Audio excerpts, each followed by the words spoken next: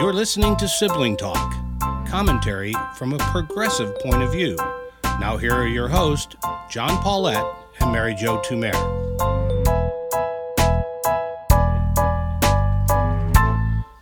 Hello, I'm John Paulette.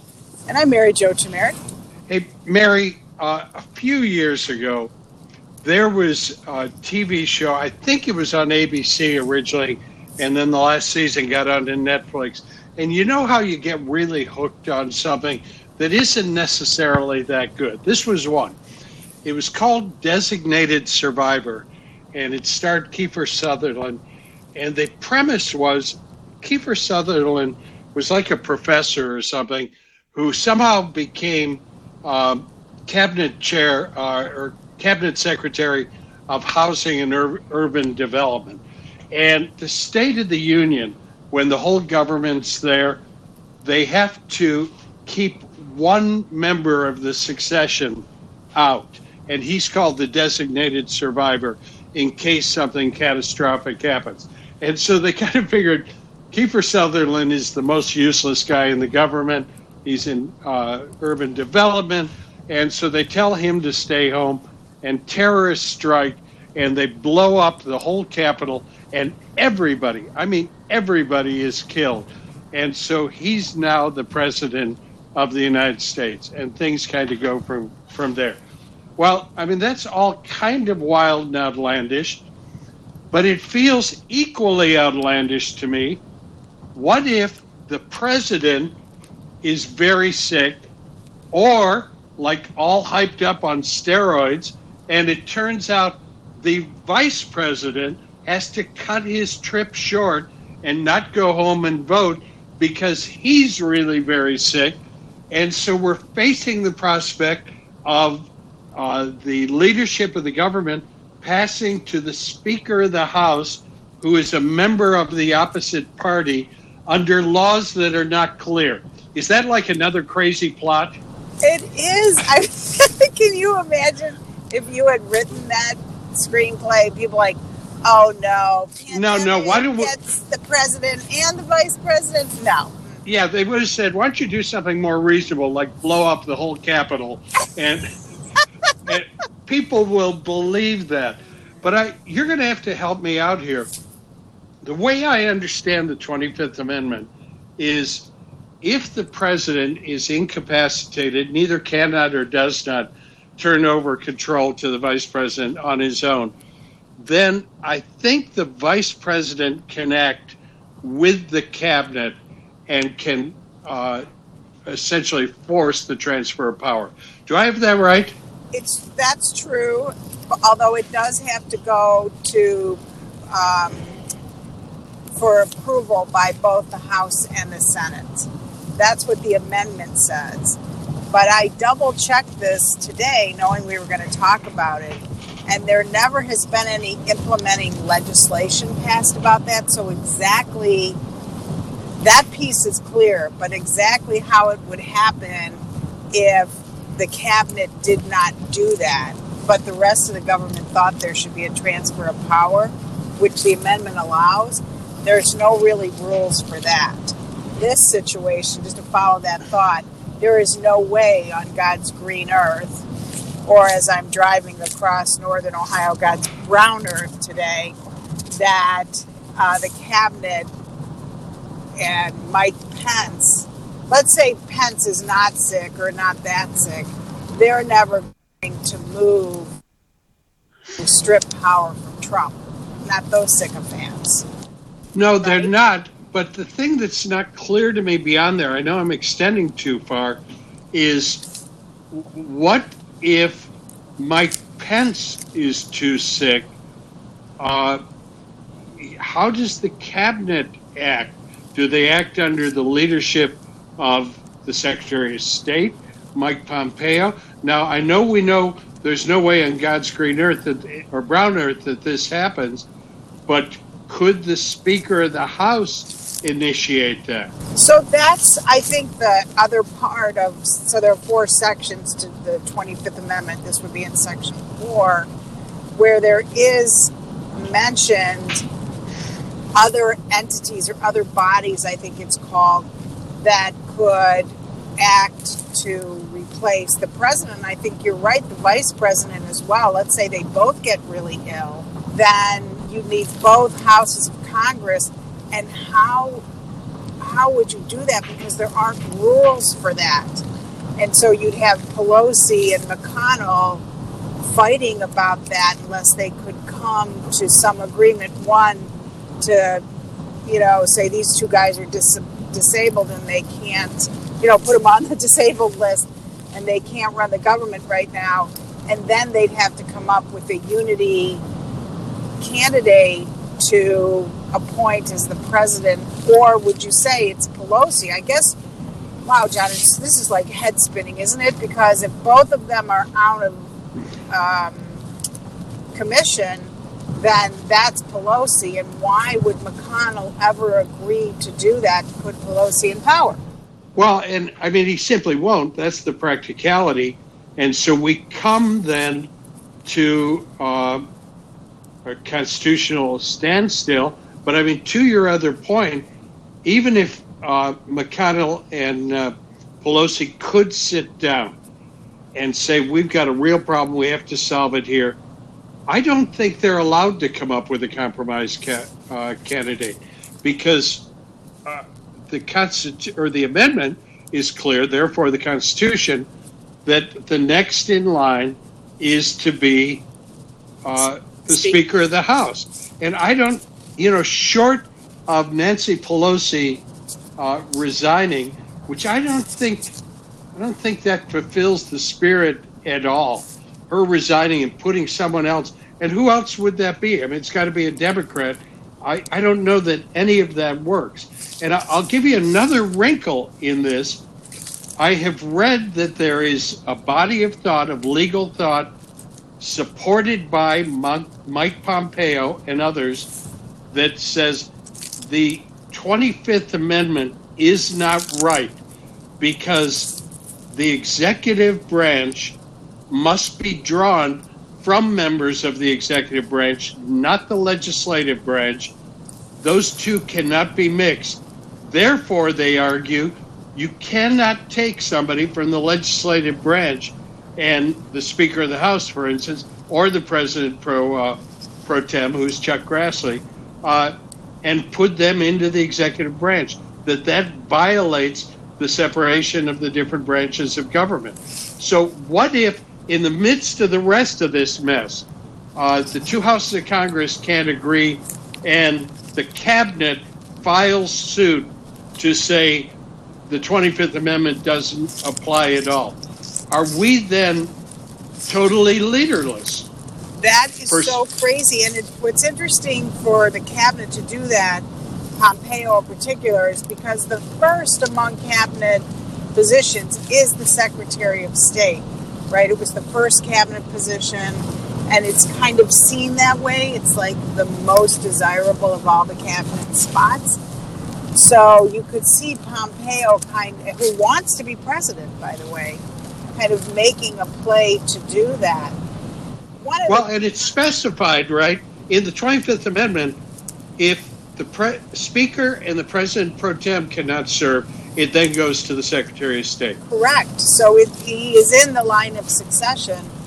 It's very interesting because I was thinking when you were talking about the constitutional argument, which would ultimately have to be resolved by the Supreme Court, that one of the arguments for Pelosi or Grassley would be that they are elected officials as opposed to an appointed official, which would be the Secretary of State. However, Nancy Pelosi was elected by, probably one of the most liberal districts in the entire United States, which is basically San Francisco, California. So is she any more representative of the United States as a whole than Pompeo, who was approved by the Senate? I mean, it's a mind bender, isn't it? Well, it is, and I want to throw a really trivial one in to kind of support Mike Pompeo's argument. I don't really, and I certainly don't support Mike Pompeo. But when Lyndon Johnson was elected vice president, along with Jack Kennedy as president, he had, as you remember, been the majority leader of the Senate. He would now, under the Constitution, become the president of the Senate, essentially. I think that's the right word for it. And he has the right to, although very few vice presidents do, preside over the Senate and to cast a deciding vote. That's the way the Constitution lays it out. Johnson, however, knowing that he was going to be a big nothing in the administration, said that he wanted to keep his office in the Senate building. He essentially wanted to stay there, and he intended to preside every day because this is what he'd always done for most of his life. And the Senate acted and said, no, we are not going to have a member of the executive branch having an office in our building, even though the Constitution allows him to work as part of the Senate.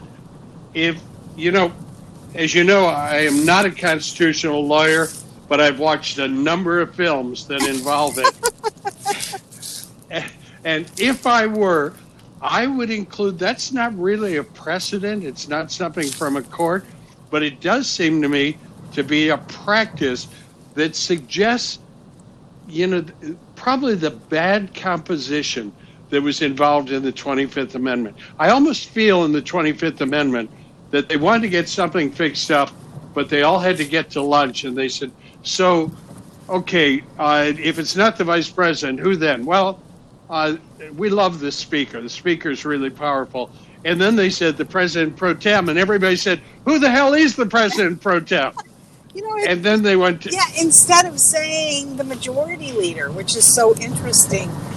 But, I think it's more a failure of imagination, the 25th Amendment is. Because the stuff we're talking about, I think, is way beyond what even 6 months ago we could have thought could happen. Or even a month ago. Because who would have imagined that the leadership, even Donald Trump, would be so reckless, and Mike Pence, to put us in this situation? And not just us, meaning the entire country. I mean the Republican Party. I mean the executive branch. So that's why we are where we are today. And Pence might be fine. He might have just been tired, which is what he said. That's why he missed stopping in Indiana to vote. Doesn't make a lot of sense, but let's assume it's true. But here we are in this situation where nobody believes him or believes what's coming out of the White House about the president's health. No, we don't. And I want you to explain something, if you will. You mentioned, and I hope I get the phrase right, that there is no, did you say implementing that's legislation? The way I said. I don't know if that's the legal term, but usually you have Can you explain what that is? Because apparently that's what Nancy Pelosi is doing now. Exactly. I believe she held a press conference this morning, and our listeners may actually have more information on that later, but I think that's what she's doing. Yeah, which is, there's no way she could pass a bill and get the Senate to agree and they get the president to sign it. But all that being said, it's not clear in the fourth section of the 25th Amendment how another body would act to pull the power away from the president. And so we know that there's this cabinet process, but the other process doesn't exist. And Congress has never acted to create legislation to tell us how that happened. Does it, are there committee hearings? How many days? How does it work? You just don't know. So for that to happen, there would have to be legislation passed. And you're not going to pass that in a divided Congress with the president who isn't going to sign it. So there's no way to, make the bill a law. There's just no way. So I think no matter what they do, if they did something, the question would be, is it constitutional? And can whatever they do stand? And I think at the end of the day, I think what's going to happen is that we're going to be stuck with an incapacitated Trump and particularly maybe an incapacitated Pence. And who knows who's going to be running the government, honest to God. And, John, we said the other day the government runs on its own. But the White House, you can tell they're just a mess. They don't have communications people. Trump's making his own decisions off the top of his head. It's dangerous. Well, it really is. Okay, I'm going to finish by offering the John Paulette theory of something that is never going to happen. Let's assume Trump, unfortunately, it's terrible to say this, Trump has passed away. He's died. Mike Pence is seriously ill and maybe has even gone into ICU, but he can communicate and knows he faces the prospect of being incapacitated or passing away himself. Mike Pence quickly appoints a new vice president. Maybe he appoints, I don't know, Ted Cruz, name anybody. That goes over, I think that only takes the Senate. Right, has to be approved. I'm not sure about that, John. Might have to be approved by both houses of Congress. By both houses. But Nancy, let's assume both houses. And Nancy Pelosi says, I don't like it. I don't like Ted Cruz. But I recognize for stability, we need somebody in place. Bam, they've jammed somebody in, and they've avoided the Speaker of the House. I mean, that's all kind of crazy talk. But actually, constitutionally, that could happen. Right? That, I think, is your most likely outcome. I'm not like Trump died, but if he does and they immediately need a VP, I think they would do that before the sun sets to avoid Pelosi being in the line of succession. Absolutely. And I don't know what it is, but maybe you toss Pelosi something. We're going to agree to your bill, something to get that go. She can be dealt with. Listen, there's so much else going on, and you and I get to spend the weekend together live and in person. I'm going to think of that as a sibling talk marathon. It's going to be awesome. Absolutely. Okay, we'll talk to you. Sibling Talk is a JMP production. Theme song by David Paulette.